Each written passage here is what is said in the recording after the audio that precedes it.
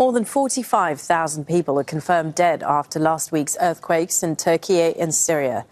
The focus is shifting from rescue to relief efforts and helping the millions of people who are homeless and in need of humanitarian assistance.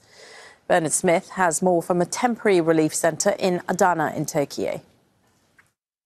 Well, the government says there are 74,000 buildings that are still standing but must be demolished as soon as possible. And when you talk about that, we're talking about, again, homes, people's homes, not the ones that have already collapsed into the ground. 374,000 people have been evacuated.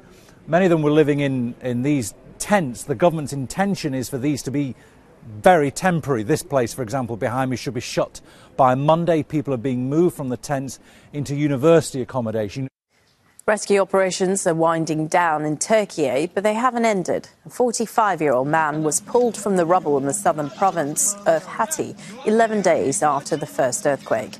He'd been trapped in a collapsed building for 278 hours. Another man who was rescued on Friday has now met his newborn daughter for the first time. Amile was born on the day of the earthquake. She met her father, Mustafa, at a hospital in the Turkish city of Mersin. United Nations says 143 aid trucks have now arrived at the rebel-held northwest of Syria after the reopening of a border crossing. Activists and emergency teams have criticised the slow international response in Syria. Also in Syria, at least 53 people have been killed in an ambush in a town east of Homs. State media blaming ISIL and say it was the deadliest attack by the group in the country in more than a year. Reports say gunmen on motorbikes opened fire on people gathering fruit.